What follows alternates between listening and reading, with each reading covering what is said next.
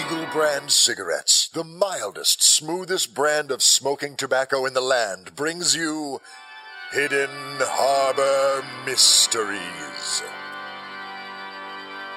The Femme Phantom has saved the day at Father Castle's orphanage, but at what cost?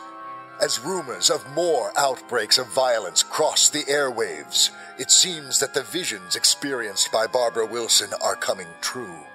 Without her, what will our heroes do? What of Penumbra and her special captive?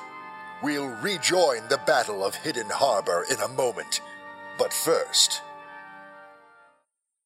Friends, fall is upon us, and just like in Hidden Harbor, New York City is cooling off. Leaves are turning the shades of autumn, and there's a crisp chill in the air.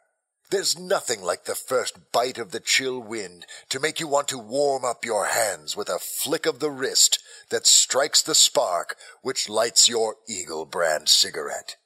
Warm and toasty, it cuts the chill in the air and adds that warm, satisfying flavor that warms your soul. The weatherman says it's going to be cold and breezy, so enjoy the taste that's warm and easy. Eagle brand cigarettes available in soft pack and new hard box. Eagle brand is proud to bring you tonight's chapter of Hidden Harbor Mysteries entitled Masks. The situation looked grim as Caspar Dixon, fresh from delivering Father Castle and a dozen young men from the flames, reports that Barbara Wilson, a.k.a. the Femme Phantom, disappeared back into the inferno just as an explosion brought down the entire structure. Yes. We heard a few screams from the closet nearby. I had to get everyone down so I couldn't smack her on the head and drag her down myself. There's no way she could have survived all that. Oh, Caspar. You have no faith in me at all. Miss Wilson! Barbara! But how? Oh, my word, Barbara! Are you all right? Thanks to your magic cloak. Nothing magic about it.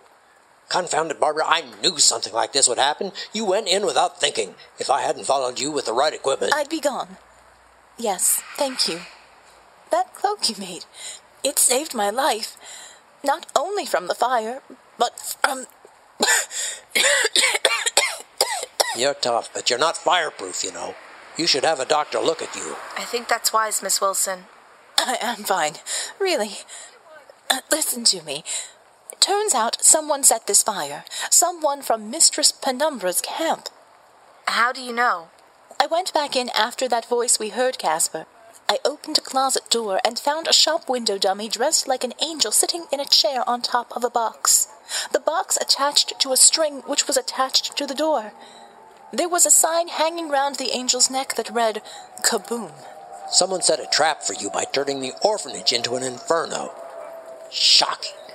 What kind of monster would risk the lives of children?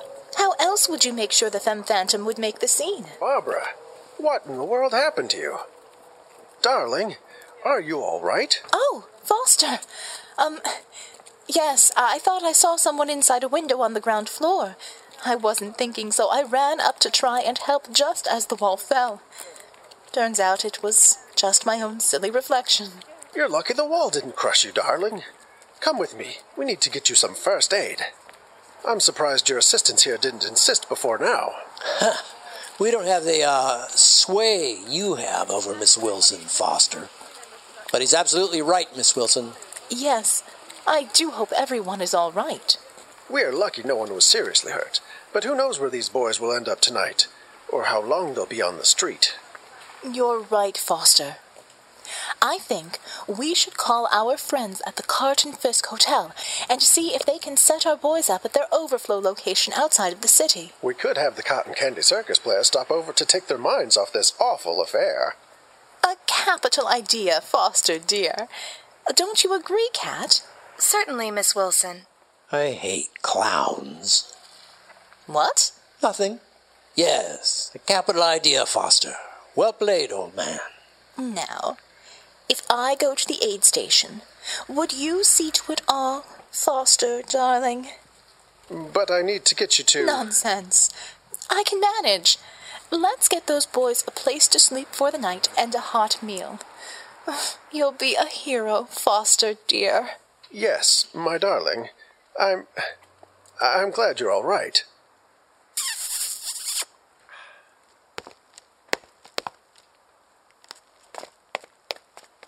That was close. Even Foster has to be putting two and two together after the museum incident, and this... You'll have to tell him sometime, boss. He's a useful and sweet man, but he'd never stand for a working wife. Caspar, come in, please. Yes, Dr. Kreig? I'm hearing reports of things happening all over the city. What sort of things? Shootings, lootings. There's a riot in the Lincoln district. Police and fire are stretched thin with the orphanage fire still out of control. But here's the strange thing. The attackers are all women in black outfits with masks. They're hitting libraries and churches, small shops and cars, all over Hidden Harbor. Great. Kreig, gather up what we prepared for Wave 2 and meet us at the corner of Capitol and Frost. No time to lose, sir. On my way. I thought this might happen. We have to do something. Yes, this time, though, we hatch a plan that doesn't include you getting killed. I'm putting my foot down this time, Barbara. I'm in no position to argue. I left the cloak and mask in the alleyway. Let's get them and get back to the... Uh-oh. What? It's Father Castle. He spotted you, and he's on his way over. Miss Wilson! This is not good. Nope. Father Castle, I'm so glad you're all right. I hear the boys are all present and accounted for. Are you all right, Barbara? You look a little toasty. Yes, I got a little too close to the fire for my own good, and... Listen, I don't know how to put this, so I'll just say it. Before the fire started, some of the boys reported seeing two women in black outfits sneaking around the sleeping quarters, around where the angel found us. I heard the angel was spotted. I just heard the fire chief and Lieutenant Gregson talking about the other incidents and other women in black wreaking havoc on the city. I certainly hope that if the angel is not injured, she, and whatever allies she has, head straight to Finnegan Street before any lives are lost. Yes, Father. I know that she'll do what she can to stop all this. At some point, I should wish to thank her properly for delivering us from the fires of evil. Good day, Miss Wilson. Goodbye, Father. You think he knows? Considering I'm wearing the same smoke-covered coveralls I wore inside, I think it's a good bet. He doesn't want to, but he knows. Those purest of heart will see the truth, says my master Fan's son. We have no time to lose. Well, then it's a good thing I brought the extra equipment with me. I couldn't carry it all and zip line in. Let's get to my truck.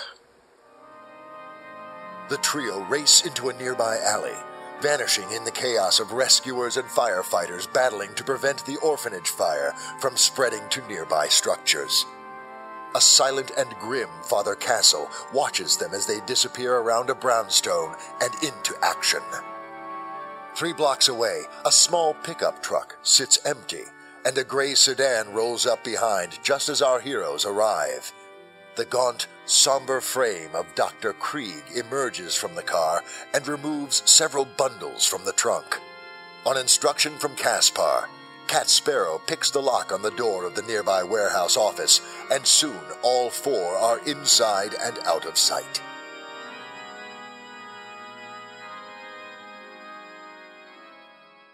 Keep watch at that door, Kat. We've little time, Caspar. Kreig, what have you got?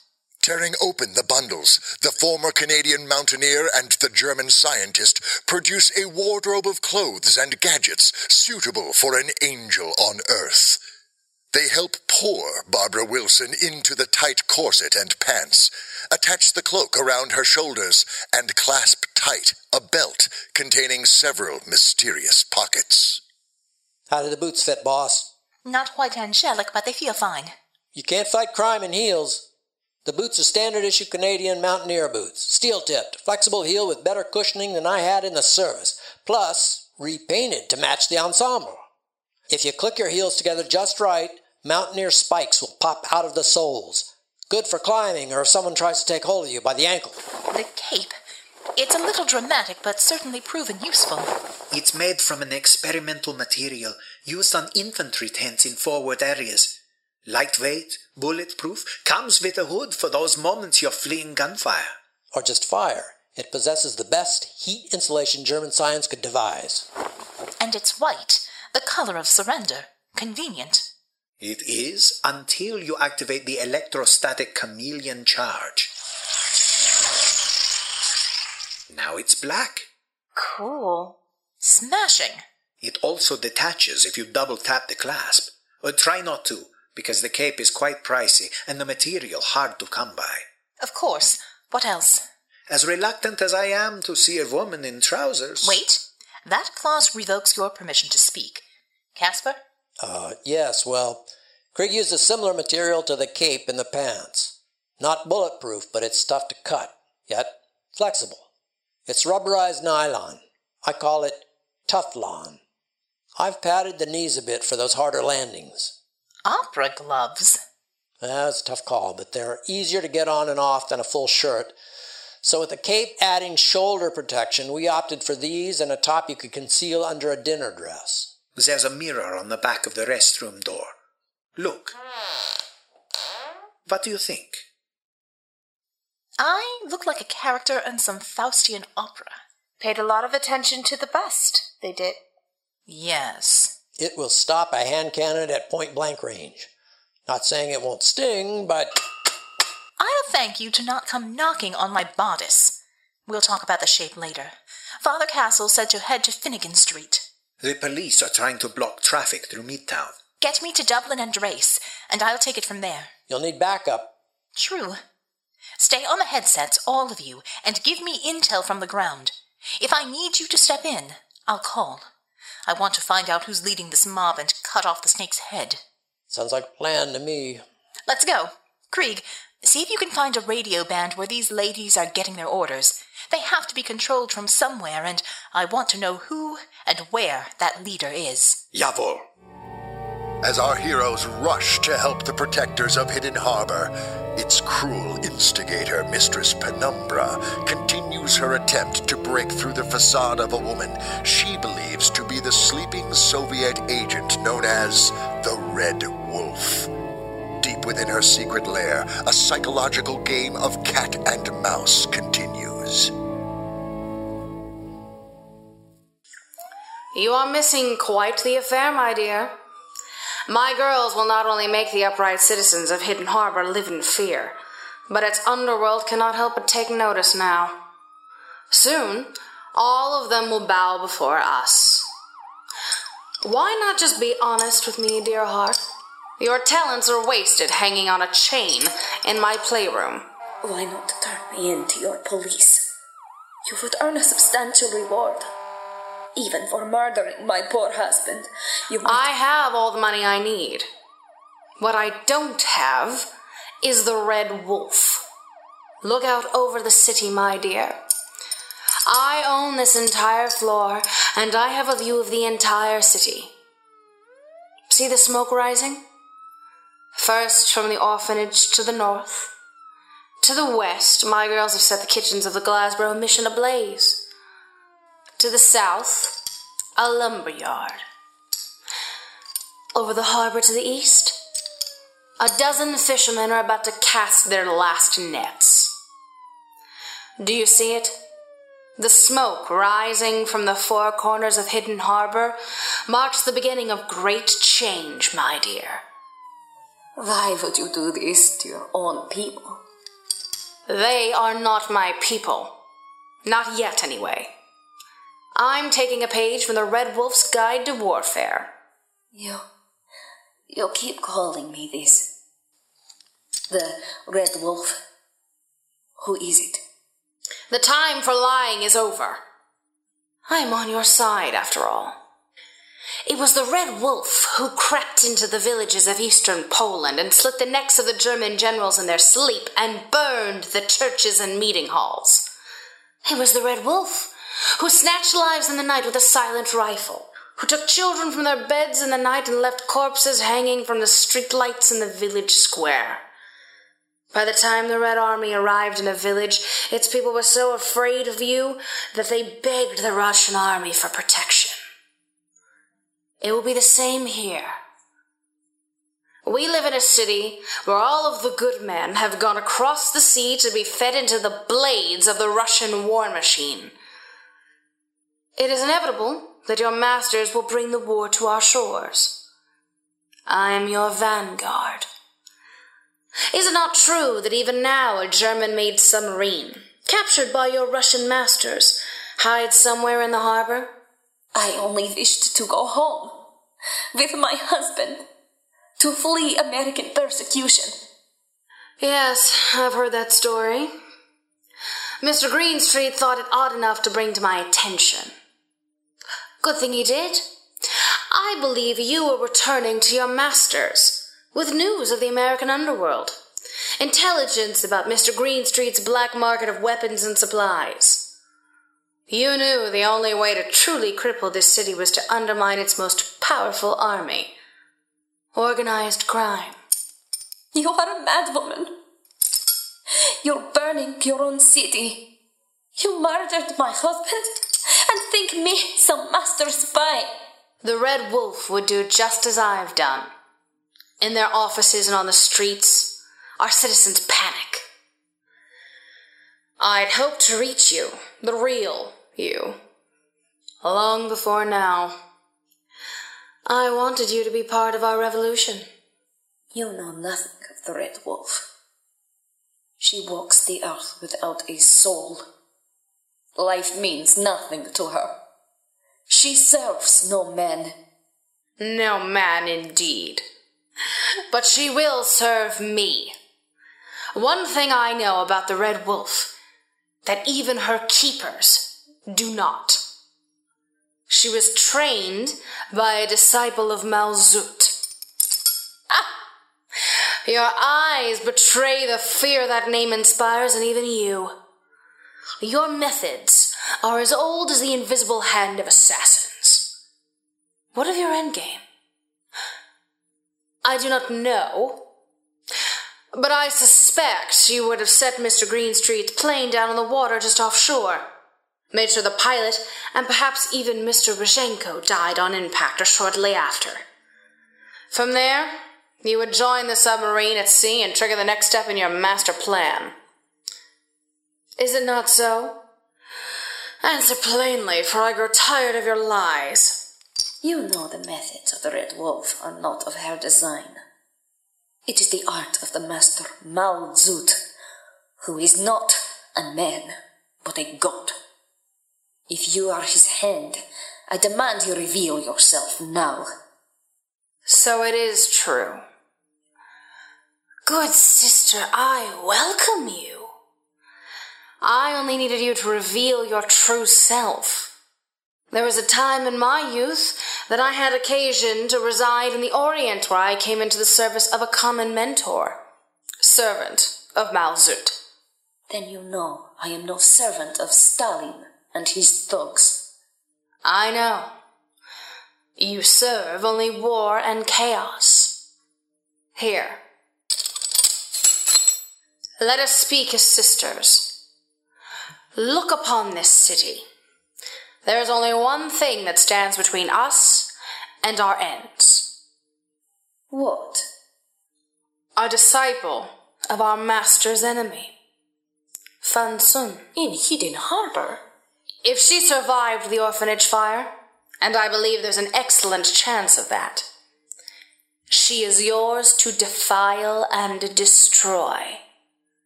My gift to you. We take great joy in destroying the legacy of Fan Sun, even if it takes burning the entire city to do so. The Red Wolf revealed, our heroine has yet another challenge to face as Hidden Harbor burns at the 4 points of the compass. With thousands of lives on the line, how will our heroine and her team stop the carnage from spreading throughout the city? Find out tomorrow in the next exciting episode of Hidden Harbor Mysteries.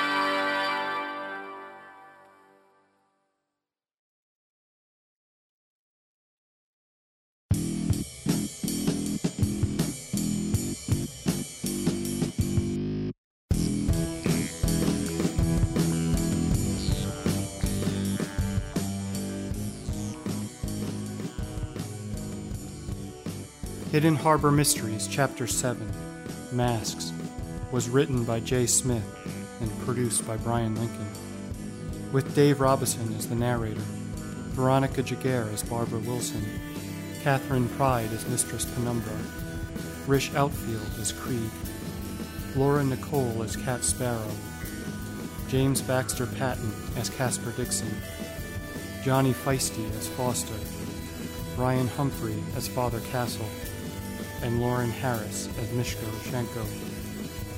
This podcast is released under a Creative Commons Attribution, No Derivatives 4.0 license. Closing music is Here We Go Again for the First Time by Juicy Melon Jim. This has been a Brion Lincoln production.